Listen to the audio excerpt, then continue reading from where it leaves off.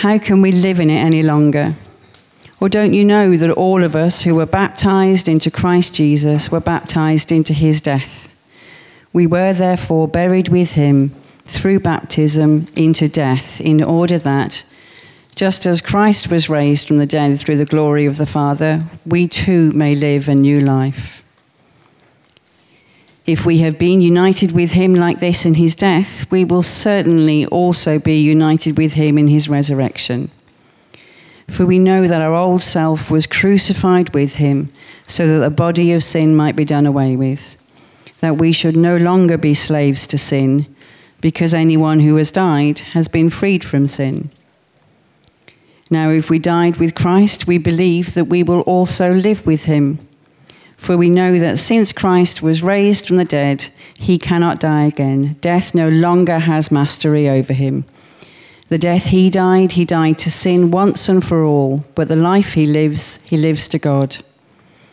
In the same way, count yourselves dead to sin, but alive to God in Christ Jesus. Therefore, do not let sin reign in your mortal body, so that you obey its evil desires. Do not offer the parts of your body to sin as instruments of wickedness, but rather offer yourselves to God as those who have been brought from death to life, and offer the parts of your body to him as instruments of righteousness.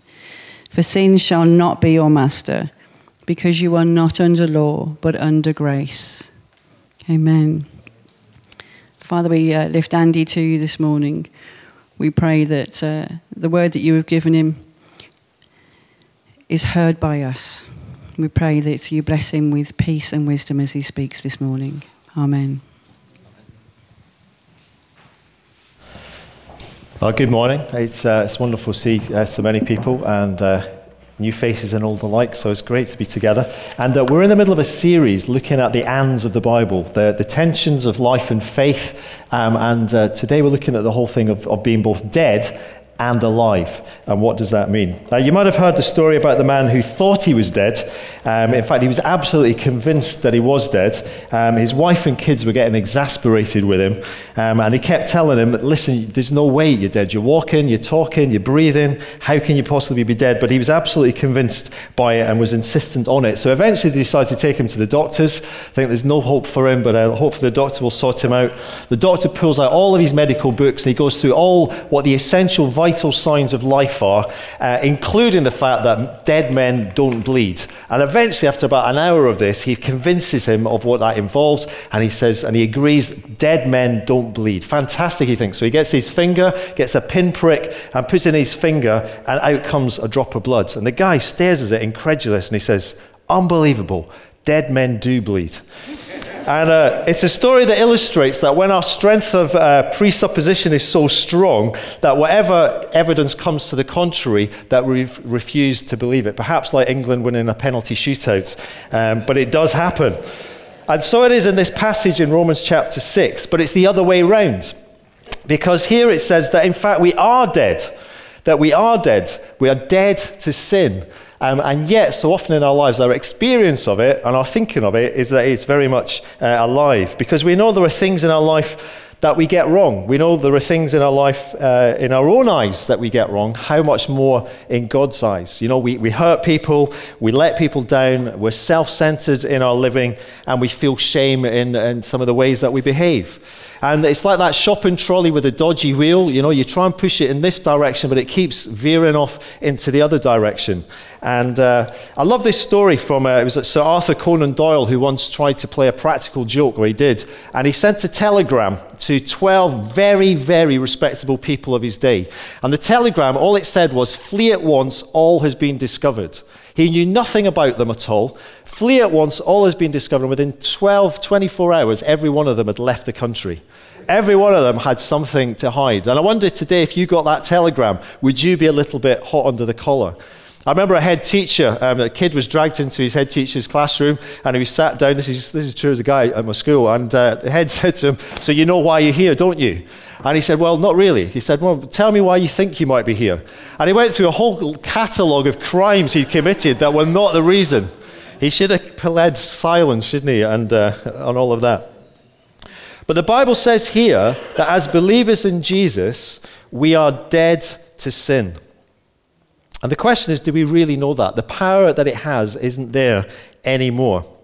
And we see this word know, okay? It's used 3 times by Paul here in just a few verses. Verse 3 says, "Don't you know that all of us who were baptized into Christ Jesus were baptized into his death? We were therefore buried with him." Verse 6, he says, "For we know that our old self was crucified with him so that the body ruled by sin might be done away with." Verse 9, "For we know that since Christ was raised from the dead, he cannot die again." Verse 11, "And so in the same way, count yourselves dead to sin, but alive to God in Christ Jesus." And so the question is, do we know these things? Do we believe this truth that we read? Paul uses his repetition here because he wants us to really understand, really know this basic doctrine in life. And when we come across, when we read our Bibles and we find a promise, then we claim that promise. When we read our Bibles and we find a command, we obey that command. And when we find a truth, then we're to believe it.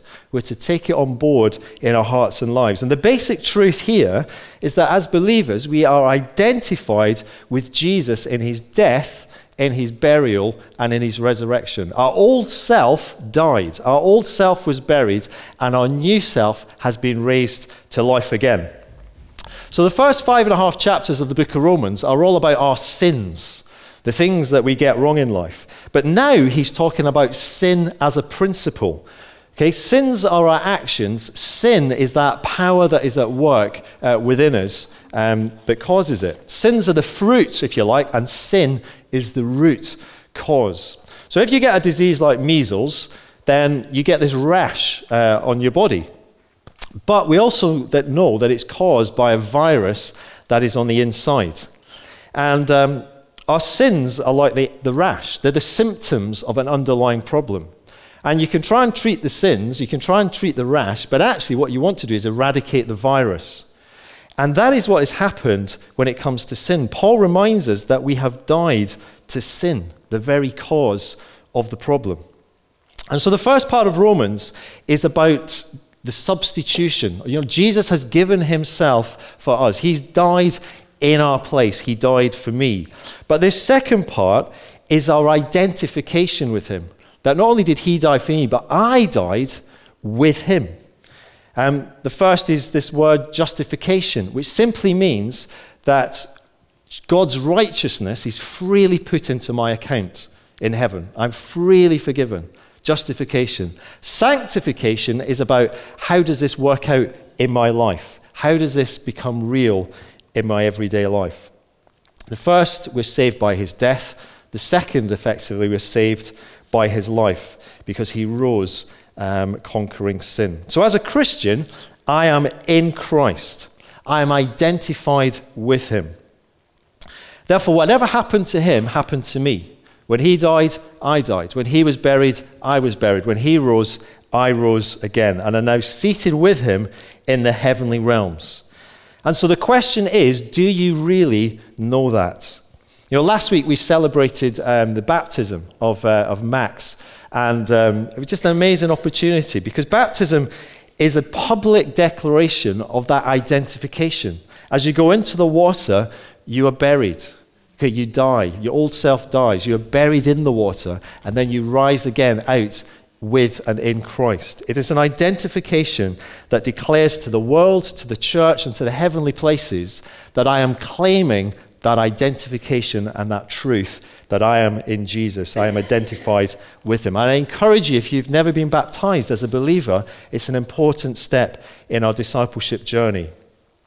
But in life, we can either be ruled by our old sinful nature, or we can be ruled by God's righteousness. A little aside on good and evil, because it pertains to our talk today. The biblical worldview is that behind good is goodness himself. That is God. But also behind evil, there is a very real personified power of evil that the Bible calls the devil. I'm not talking about some kind of medieval caricature with a red leotard and a pointy stick and a tail. any more than we're talking about God as a guy with a white beard floating around on a cloud with a harp. But there's a very real reality to this. And he is the one who wants to get us to doubt the truth. Jesus called him the father of lies, whereas Jesus is the way, the truth, and the life. He has power over dominion of darkness, whereas Jesus rules over the kingdom of light. And whereas Jesus and God wants us to believe the truths, he comes and does everything he can to get us to disbelieve or to doubt the truth about ourselves. And if we doubt the truth that we are dead to sin and alive in Christ, then it will stop us from living in the reality and the freedom that God calls us to do. So before we become Christians, our identification is with Adam. Okay, that's what our New Testament teaches. We're identified with Adam, who is of sin, who is under judgment and condemned effectively because of sinful nature. Our very nature was sin, and therefore we were separated from God. Spiritual death. We served ourselves, and we effectively served this character, the devil, in how we lived. But when we become Christians, then our nature changes. Look at this in 2 Peter 1:4. Through these he has given us his very great and precious promises, so that through them you may participate in the divine nature, having escaped the corruption of the world caused by evil desires. We participate in the divine nature, having escaped the corruption of the world. Before we had a sinful nature. That was our natural tendency. But now we participate in Christ's divine nature. It doesn't mean we're divine, it doesn't mean we're eternal, but it means we're eternally united with Jesus' his divinity. Paul put it like this, he says, once you were darkness, but now you are light. So live as children of the light. 2 Corinthians 5:17, if anyone is in Christ, he or she is a new creation. The old has gone, the new has come. There was an old self, and that old self in me was motivated to live independently of God and was therefore characterized by sin in my life. But the truth here is, it died. Romans 6:6. It died. Unbelievable. It is remarkable. Okay, and the truth that we have to believe, it is dead and it is buried. And now there is a new self. Every Christian believer has a new self, motivated now by your new identity in Jesus. And therefore we want to live to please him. It is characterized by our dependence on God. And that bit of us came alive. Galatians 2:20. Your old self had to die so that you could break its relationship with sin being its master and dominating our lives. But being a new person like this doesn't mean that you are suddenly sinless. Okay? But since your old self has been crucified and has been buried with Christ, you no longer have to sin. You no longer need to sin. It is now a free choice that you have. You can still act independently of God if you want to.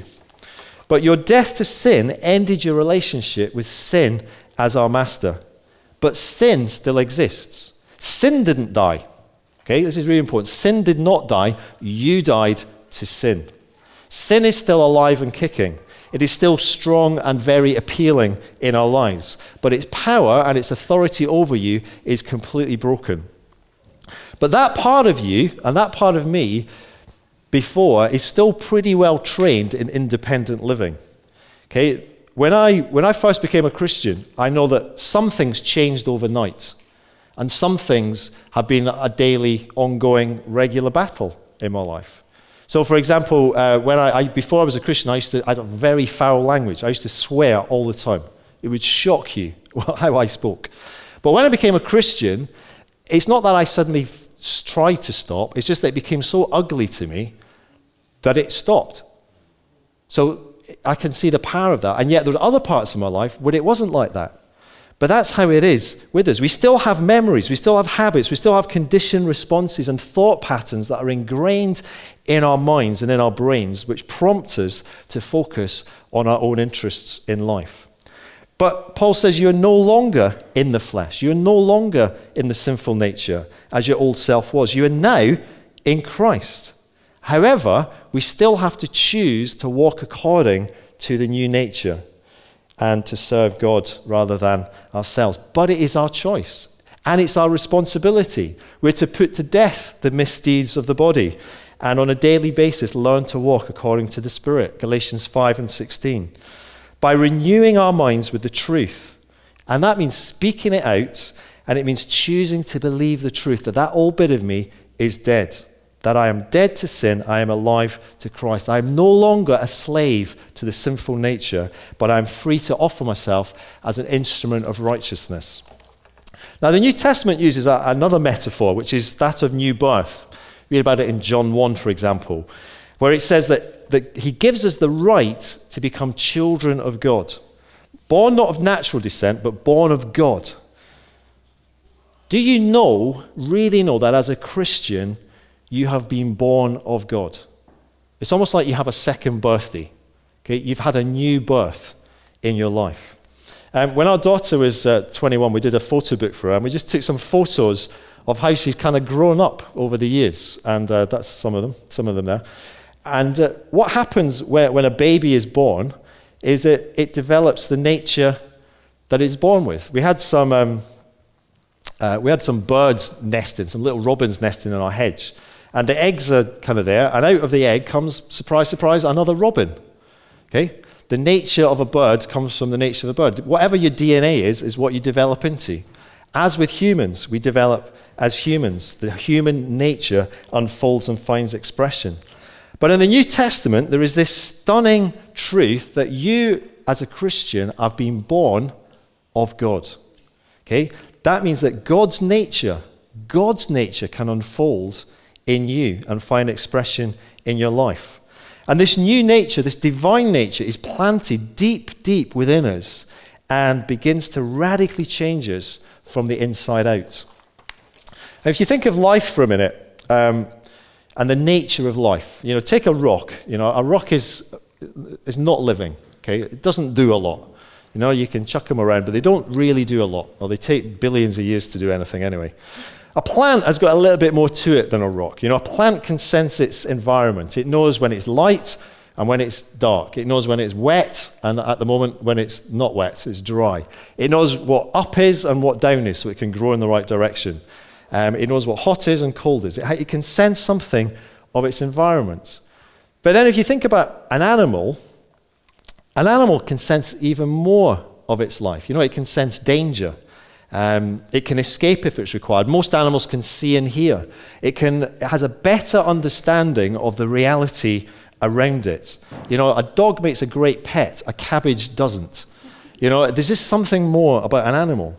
But then there are humans, human nature, and we sense even more about reality. We have reason and we have hope.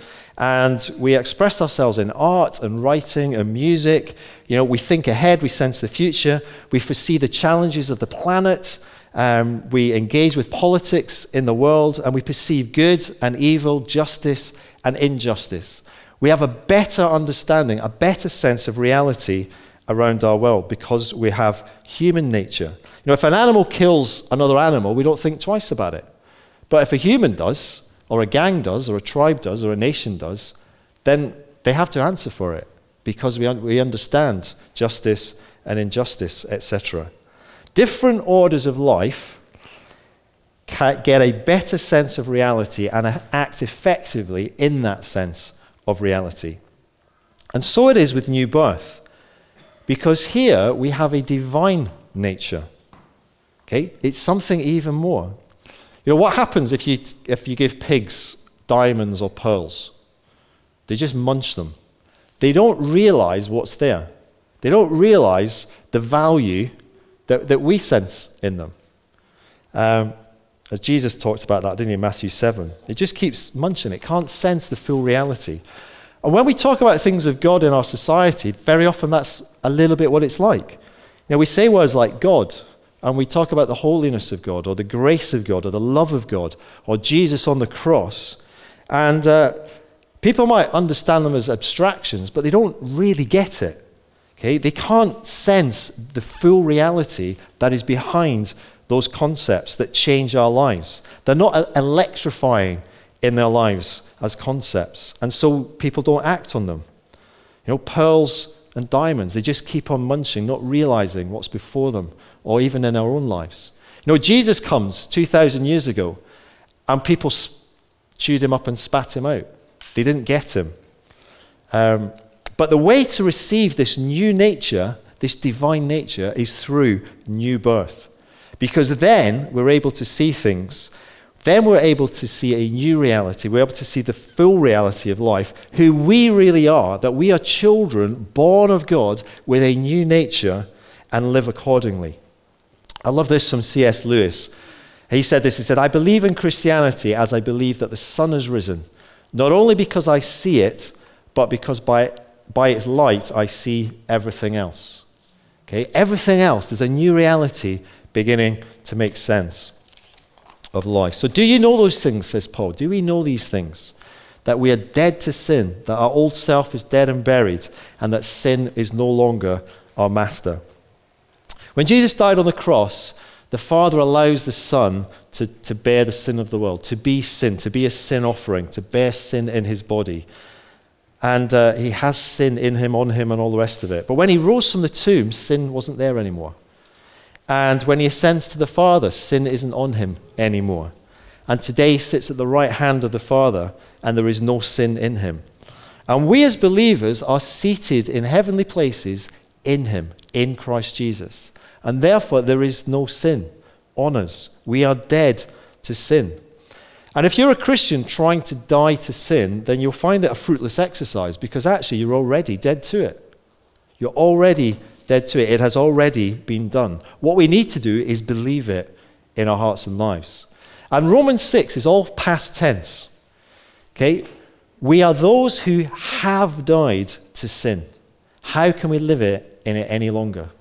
Or don't you know that all of us who were baptized into Christ Jesus were baptized into his death? We were therefore buried with him. We have been united with him in a death like his. Our old self was crucified, because who has died has been set free.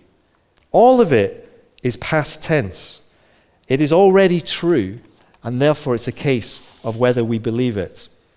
And the battle in all of this goes on in our minds. That is the way that the enemy works. That's the way the struggles that we have. Paul says it in Romans 7:23. He says, "I see a whole other law at work in me, waging war against the law of my mind, and making me a prisoner of the law of sin at work within me." And so the devil gets us to think that you are the only one in the battle, that it's just you getting it wrong, it's you failing time and time again in your life. But just imagine for a moment, you were in a west of Scotland, okay, middle of July, and you're in a lovely part of the world, and you're in a shed, not a shed, a cottage, beautiful cottage, and the owner of the cottage says, enjoy everything, but after 6 o'clock, whatever you do, don't open the door. 6 o'clock, whatever you do not open that door. But the view's beautiful, the sunset looks amazing, so you decide to open the door, and out comes this massive blood-sucking insect. You've been warned, okay? It lands on your arm with his feet and his mandibles and his knife and fork and everything, and he's going to feast big time on you. Who are you going to take it out on? You or the insect? Probably the insect. Yeah, you take it out on the insect. Yeah, you shouldn't have opened the door. Okay, you're going to have a bit of a go at yourself for opening the door. I shouldn't have opened the door, but I want to get rid of this insect. In real life, though, the blood-sucking insect is invisible. When we open the door to sin, this is actually kind of what happens, but we don't realize it. And so we just beat ourselves up all the time. And what James says in James 4 verse 7, he says, submit yourselves then to God. So yeah, close the door, and then resist the devil, and he will flee from you. So first of all, submit to God. Sorry, God, I shouldn't have opened the door. I should have listened. The door to sin. Forgive me. And he does. He forgives us. He's already forgiven us. We shut the door. But the bug is still hanging off us. It's still causing us grief. It's still causing us pain. And we need to deal with that as well. And so we resist the devil. And he will flee from you. And we do that by renewing our minds, by reminding ourselves of the truth that we have died to sin and we are alive in Christ. We believe it and we declare it as true. What did Jesus do when he was tempted in Luke 4? He said, "It is written." It is written 3 times. He declares the truth of the situation. I am dead to sin and I am alive to God in Jesus Christ. This sin no longer rules over me. Jesus is my loving ruler and master. Be gone. So we submit to God, close the door, confess our sin, and then resist him by declaring the truth and believing it. We don't beat ourselves up because Romans 8:1 says there is now no condemnation for those in Christ Jesus. And that is where we are. We are in Christ Jesus. There is no condemnation. But submit to God, confess and turn from your sin, and resist the devil by believing the truth and declaring the truth. Because the devil battles for our minds. And if he can influence our thoughts, then he can control our behaviors. And therefore, we have to deal with it at that point. And he doesn't come like a bull in a china shop. It always comes like a snake in the grass. He lies, he lures, and he tempts. And have none of it. Submit to God, resist the devil, and he will flee. Power has been broken. You know, if somebody came to you and said, "Can I borrow your car?" And maybe somebody nice like Martin came and said, "I want to do some amazing stuff with the young people. We're going to go and make some big difference in some part of the community. Can I borrow your car?" A noble purpose. And, we'll say, of course, that's a great thing to do if we're able to do that. Someone else may come to you at the weekend and say, "Can I borrow your car? I've got a heist on, okay? I'm going to do some armed robbery. Can I borrow your car?" That's a less noble reason to lend your car, just if you wanted some clarity on that one. You could loan your car to either, okay? It's your choice. So it is with our bodies. So it is with our living and our lives. We can either offer our bodies as for instruments of righteousness, or we can offer them to sin, as it were, and to the wrong thing. It is our choice. You can go the way of sin, you can go the way of righteousness. One will give you freedom, that's the righteousness one. One will enslave you, but it is still your choice. But Paul says, count yourselves dead to sin. Reckon yourselves dead to sin. Do not let sin reign. Do not offer any part of yourself to sin, but offer yourselves to God as those who have been brought from death to life. Sin shall no longer be your master, because you are not under law, you are under grace. And the great thing about grace is it allows you to grow when you get it wrong. And we will get it wrong, okay? But it allows us to grow. Grace makes us grateful. It makes us grateful when we realize we've got a whole new nature. God has given his nature. He's unfolding his nature within us. You know, I want to be grateful for that. And also grace brings us into a personal relationship with Jesus. And therefore, because it's a personal relationship with him, we want to please him. Okay? Because actually we're in a covenant relationship with Jesus.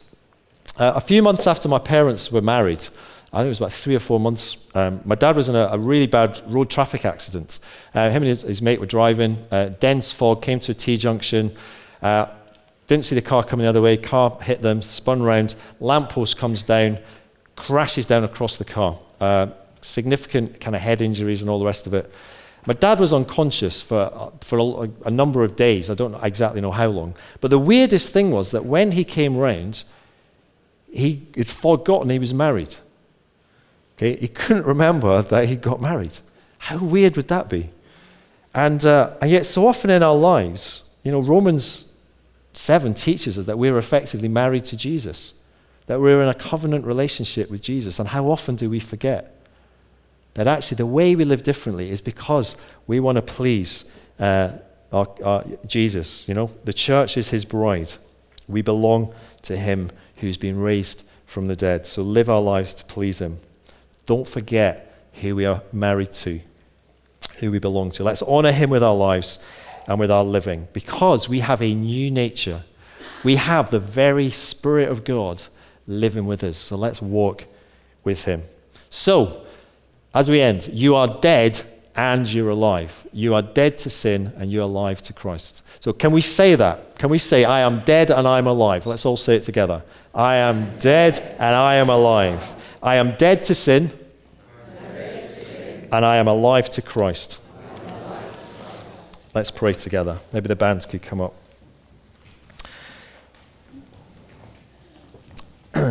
Let's here's some words that you may want to just echo in your own heart, whoever you are today. Heavenly Father, I'm sorry for all that I've done wrong, in thought, in word, in deed. I confess my sins to you. I ask you for forgiveness, and I receive that forgiveness now, fully forgiven. Thank you. I thank you that as I put my trust in you, you give me a new birth, a new nature, that the old has gone and that new has come. Thank you that when you died and were buried, my old self died with you and was buried in you. I choose to believe that today. From this point forward, I count myself dead to sin, but alive to you, God, in Christ Jesus. Therefore, I won't let sin reign in my mortal body. I won't obey its evil desires. Sin will no longer be my master. But I offer afresh today every part of myself to you as an instrument of righteousness. I submit to you, God, and I resist the devil, who must now flee. In Jesus' name. Amen.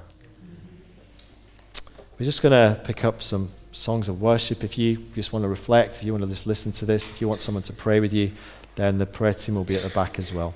But let's just continue to do business with God in our hearts.